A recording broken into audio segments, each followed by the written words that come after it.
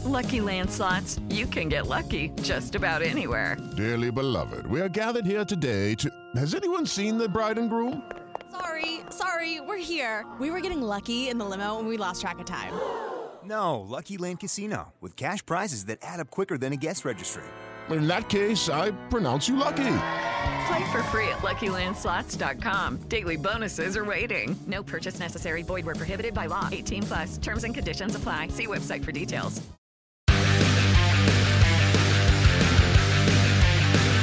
This is the story of the one. As head of maintenance at a concert hall, he knows the show must always go on. That's why he works behind the scenes, ensuring every light is working, the HVAC is humming, and his facility shines. With Grainger's supplies and solutions for every challenge he faces, plus 24/7 customer support, his venue never misses a beat. Call quickgrainger.com or just stop by. Grainger, for the ones who get it done.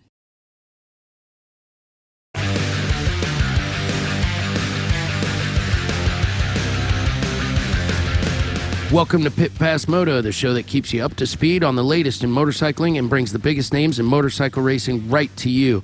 I'm PJ Doran. And I'm Dave Selecki. This week on Pit Pass, we have Chris Parrish.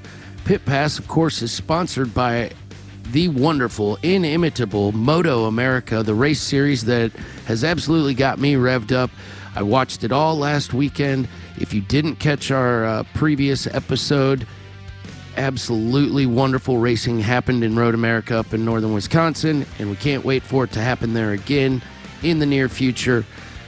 Moto America is just putting on an incredible show. Everything about it was to the top, highest level, as they always do. The online coverage I will continue to rave about with Moto America Live Plus is amazing. Go to motoamerica.com. You can find out what's going on. The recap was every single class of Moto America Racing featured 2 races at Road America, and in each class, the winner did the double, meaning he won race 1 on Saturday, and he also won race 2 on Sunday. Cam Beaubier did it in Superbike. In Supersport, it was Richie Escalante. In Twins Cup, it was Caleb DeCarroll. So again, go listen to our interview with him if you haven't already. And in the Junior Cup Series, it was Dominic Doyle. It was an incredible bunch of racing, and if you get Moto America Live Plus, you can go watch the old stuff anytime you want. It's all archived there. I've been doing it all week because I just can't get enough of it. Dave, in Supercross and off-road, what do we got going on there? There's some interesting stuff happening, I think. Yeah, Supercross is back. They're kicking off at Salt Lake City this next 7 races. Over the weekend, we had 450 Supercross, Eli Tomac bringing it home. Continues his points lead over Ken Roczen. Cooper Webb grabbed second, and Ken Roczen grabbed third for the 450 closure. In the 250 class, Shane McElrath won the overall of 250 East, followed by Chase Sexton and Garrett Marchbanks. So it's great to see Supercross again. They're packing them in the next 21 days. They're planning on 7 races, so they're going to race Sunday nights and Wednesday nights over the next 3 weeks, finishing off on June 21st. So we got road racing going on. We got Supercross racing going on. It's a great time to watch racing. It absolutely is. So that's interesting. All of those races are happening in the same facility, but as I understand, they are changing the track configuration to make it as such a different race, correct? That is correct, yeah. So basically same facility, no spectators, just limited attendance by core people that are involved in the racing. But yeah, changing up the track every event. They've already published the 7 track maps. If you go to, whatever Supercross website you happen to favor, they'll more than likely show you those tracks. That's really cool, and it's going to be interesting to see how all this plays out. Dave, we're still in the early days of coming back to racing, but it wouldn't surprise me. Just nothing ever does anymore. I'm old enough to be able to say that and mean it. Nothing ever surprises me. Wouldn't it be awesome if this gets motorcycle racing in front of more people, because it's the only thing out there right now. I know the major sports are not yet able to do this, so we might be seeing some improved visibility to our sport and our passion. Yeah, and all the race series like Moto America's done has made it extremely accessible to everybody. They can sit down at their computer and log in and watch the racing. So absolutely, I'm agreeing with you, and I'm hoping that what comes out of this for motorcycle racing is a heightened awareness and better coverage for everybody.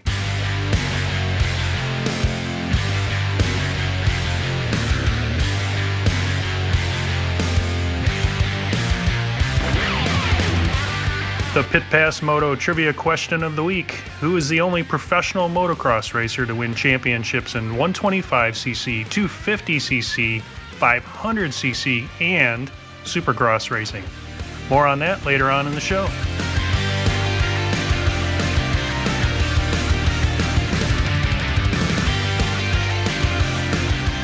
Well, welcome to Pit Pass today. One fabulous Super Twins racer, Chris Parrish, former, was a 2018 champion.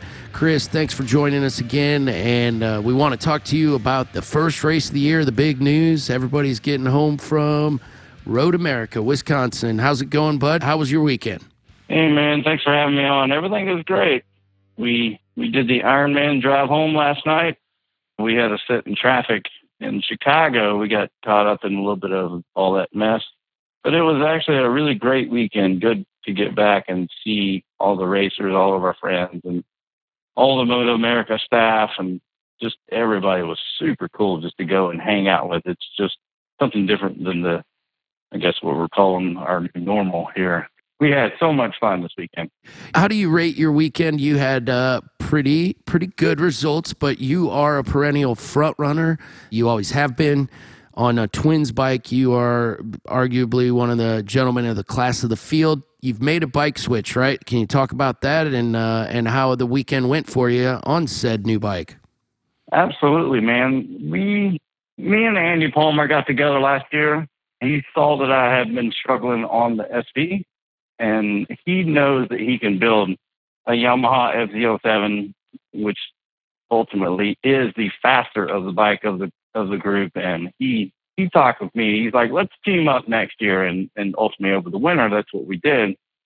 We got together, built some new bodywork for it. We worked on the aero package, and he also worked on the engine package. And when we showed up at Road America, you know, we've been separated. He's in Minnesota, I'm in Tennessee. And when we got together at Road America, we got all of our parts together and we got a bike together. And once I got on the track in the first practice, it was really, really riding the struggle bus. We were off on the setup. We haven't done any testing. And so since the first practice until the last race on Sunday, I dropped over 7 seconds in my lap time. You know, coming off the track and making adjustments and pushing a little further and then making more adjustments. But ultimately, we had a really great time, and it was so much fun. And I think going into the second round, we have, you know, better setups and so much more information that we should do better the second round. Well, you didn't look like you were struggling in my estimation, but it is a new bike, and what you're talking about clearly shows the importance of setup. It doesn't matter. These are pros that you're racing against, and the guy who does the most prep work tends to do better, or at least start better on the weekend. I mean, that's obvious. So kudos to you for getting it together as quick as you did. You talked to somebody who was instrumental in getting you off the Suzuki, because as long as I've known your name, Chris Parrish, you were an SV guy, and you were famously good with SVs, really bad SVs. I think the jokes were that you could take a stock crashed bike and outrun most guys on a fully prepped race bike, and you somewhat proved that on a regular basis, didn't you? And that's always what I've been able to do. To take just a general, you know, setup SV 650 race bike, no matter what year it was, and I could go to a club race and, you know, race with all my friends, and I knew how they raced and they knew how I raced, and I was just able to just whatever I was sitting on, I can make it work and get out good results. But here in the Moto America, now that we're in the third year of this Twins Cup racing, it has become serious business. And these guys are really digging into these motorcycles, especially with the SV. They are digging into these engines, and they're coming up with numbers on these cams and numbers on the springs and all the compression and even in with the transmission and the bearings. I mean, these guys are starting to figure it out to get big horsepower out of these SVs that we've never gotten before. So, and that was my downfall of last year with my SV. It was built to 2018 standards. In 19, I was just so far behind, and I didn't have the cash to get to the next level. And that's where Andy Palmer came in for, 2020. He's able to build this Yamaha for, as cheap as he can, and even on a budget, and he can get a lot of power out of it, which was the main reason why I switched over, because he really wanted to help. So that's just where we are. And I pulled off great results just because I want to work with Andy on developing this Yamaha that he's never been able to work with anybody before, and get, a basic setup where he can still build his bike and sell them. The guys at the front, clearly we've got a fair field. I mean, it was a three-way draft to the line, and just about every time by the stripe, it was a three-way draft to the line. You were there throughout the weekend, Chris, so you like your odds going forward. Your setup's coming together, and going back to the same track, that really helps, right? Absolutely. We're also going to get together, me and Andy, and then go up to Brainerd in a few weeks and ride this motorcycle. We're going to redo the forks and work on the front suspension and tire choices, and hopefully we can get a better setup going into the second round and should be able to run with the fast guys up front. Rocco Landers is just talented, and same way with Jackson Blackman. And Caleb Road America is his home track, so those guys are, the top three that you have to gun for. We knew it would be a stacked grid, and I just kind of worked on my, just pure talent and just try to ride just to sort out this bike. And ultimately, I just want to have a whole lot of fun, man. You are very good at that, Chris. Rolling through the pits in your pimped out ghetto mobiles, as you often do. You're one of my favorite racers to not only to watch, but to run into in the pits afterwards. It's always a good time seeing you. How's life outside of Moto America? We're getting into it, and we've got a schedule. That's great news for everybody. How's your business outside of it? Is it hanging in there, doing well? Absolutely, man. Since Barber of last year, I haven't even left my garage.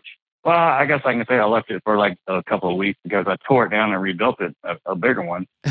But being able to still paint all of M4 motorcycles, and, they have the super bikes this year, it almost kind of doubled the workload. With everybody knowing I did M4 last year, the workload keeps coming in, and people are starting to trust me, and I'm still building body work. And I didn't leave my garage for 4 months. Every day I worked, and probably the only times I had break time to get out of here was the trip to go up to Road America. And it was just kind of take a deep breath and relax, and just did the 12-hour drive up there. And that was the only break I've had since Barber of last year. Wow, that is no joke. Have you got employees working for you now, or are you still a one-man show? I'm still a one-man show out here. What do you think? Are you getting big enough you need to hire an apprentice? Is that day coming, or are you intent on staying a one-man operation? I will stay a one-man operation. I won't get no larger than what I can handle, just because I don't want to go into anything big.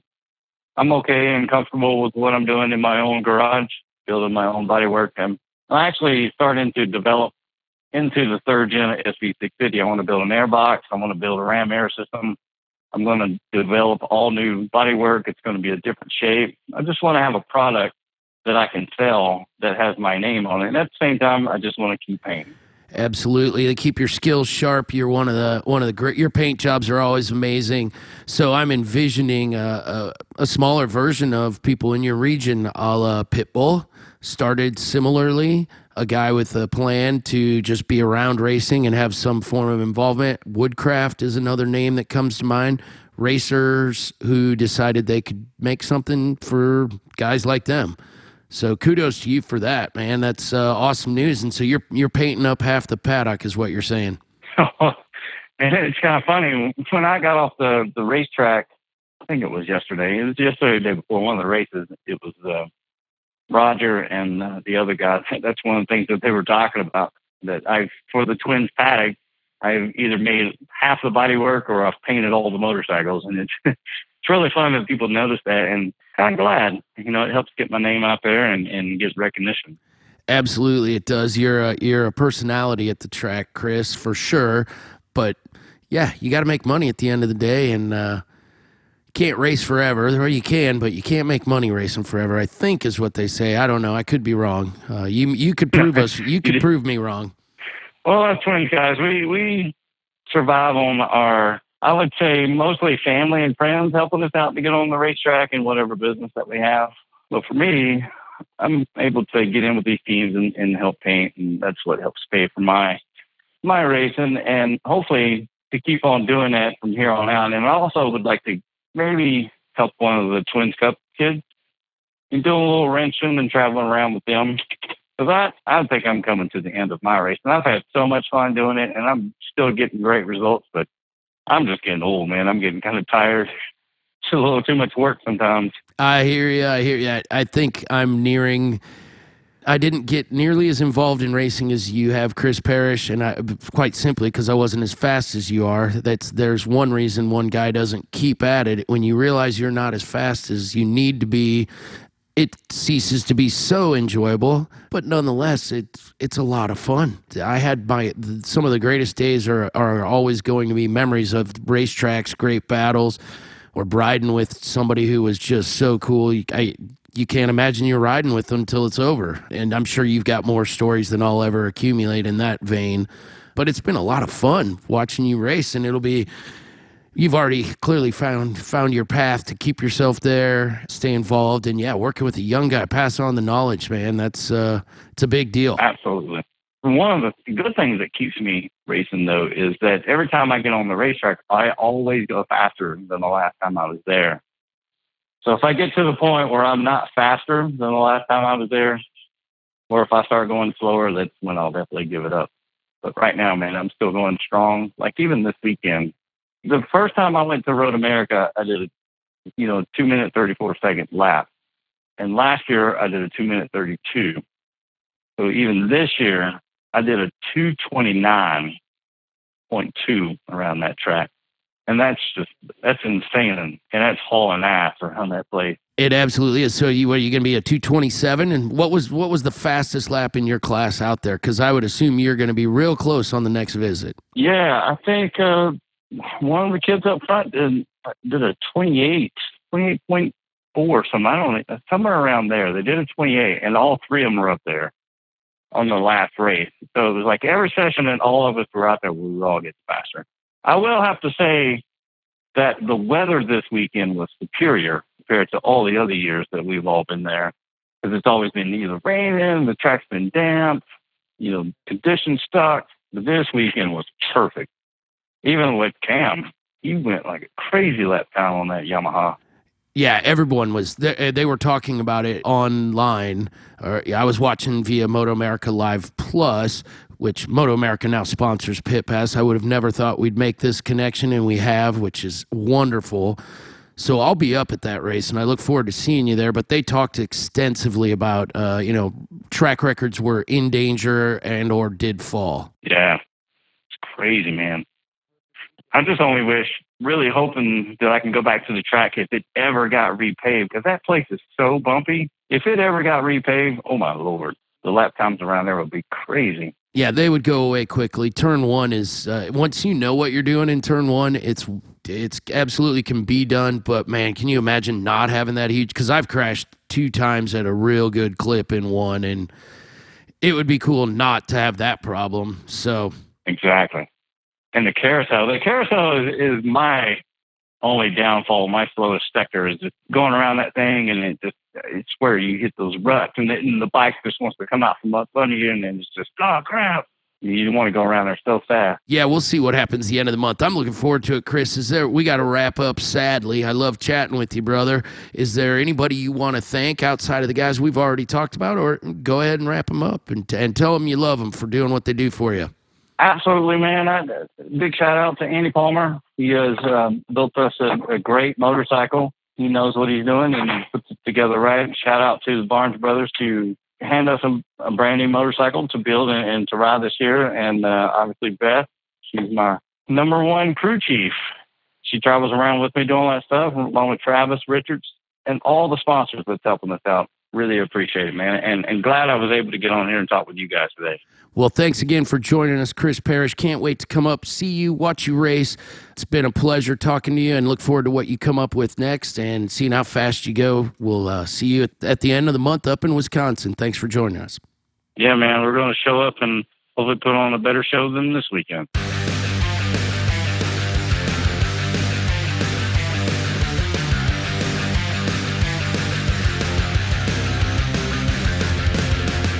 The Pit Pass Moto Trivia Question of the Week answer. First, let me read the question back one more time. Who is the only professional motocross racer to win championships in 125, 250, 500, and Supercross racing? And the answer is the Flying Freckle, Jeff Ward. Probably the most famous wheelie ever done in motorcycle history. I know exactly what you're talking about. If you go to our blog site, you will find my reference to that. When he was a little kid, he was immortalized forever on Any Sunday, right? Yeah, the famous movie from 1971, the Bruce Bound film.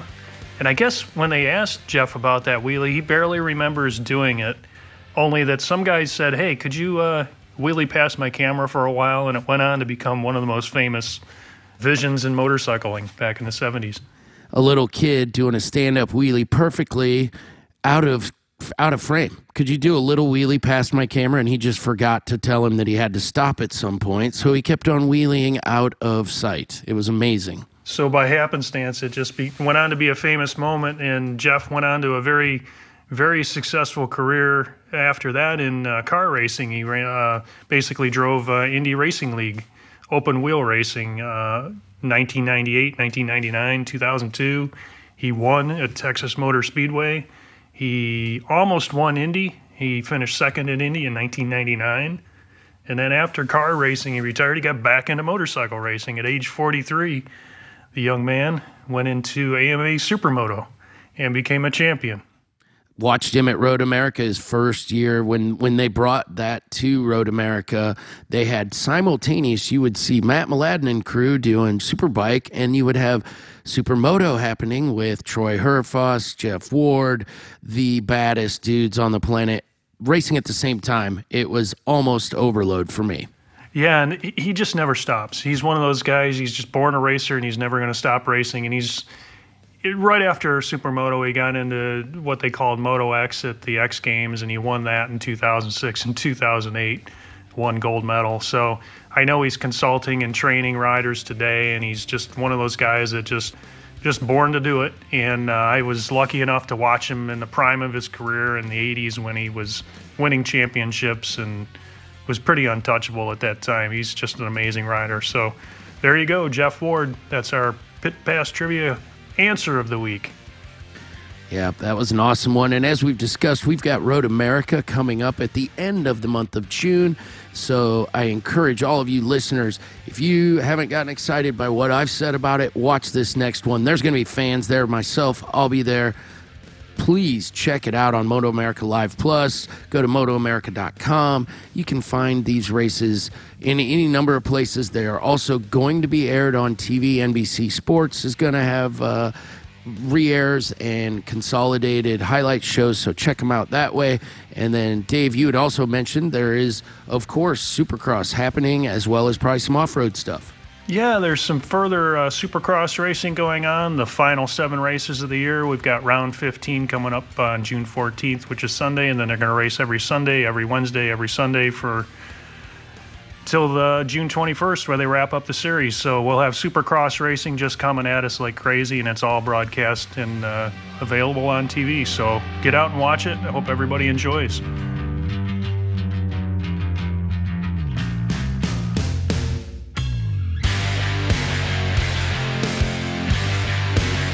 Thank you again to our guest, Chris Parrish, today for being with us, and thank you for listening. Of course, we had a great time talking about motorcycle racing. If you enjoyed this episode, please make sure to subscribe to us on your favorite podcast app where you'll get alerts when new episodes are uploaded. And if you have a moment, also, please rate and review our podcast. We really appreciate it. It's how we know we're doing what we should be doing, talking about what you want to hear about. Make sure you're also following us on Twitter, Facebook, Instagram, and of course, pitpassmoto.com. This has been a production of Evergreen Podcasts. A special thank you to Tommy Boy Halverson, Chris Bishop, producer Leah Longbreak, and audio engineer Eric Coltnow. I'm Dave. And I'm PJ. And we'll see you next week to talk about more racing.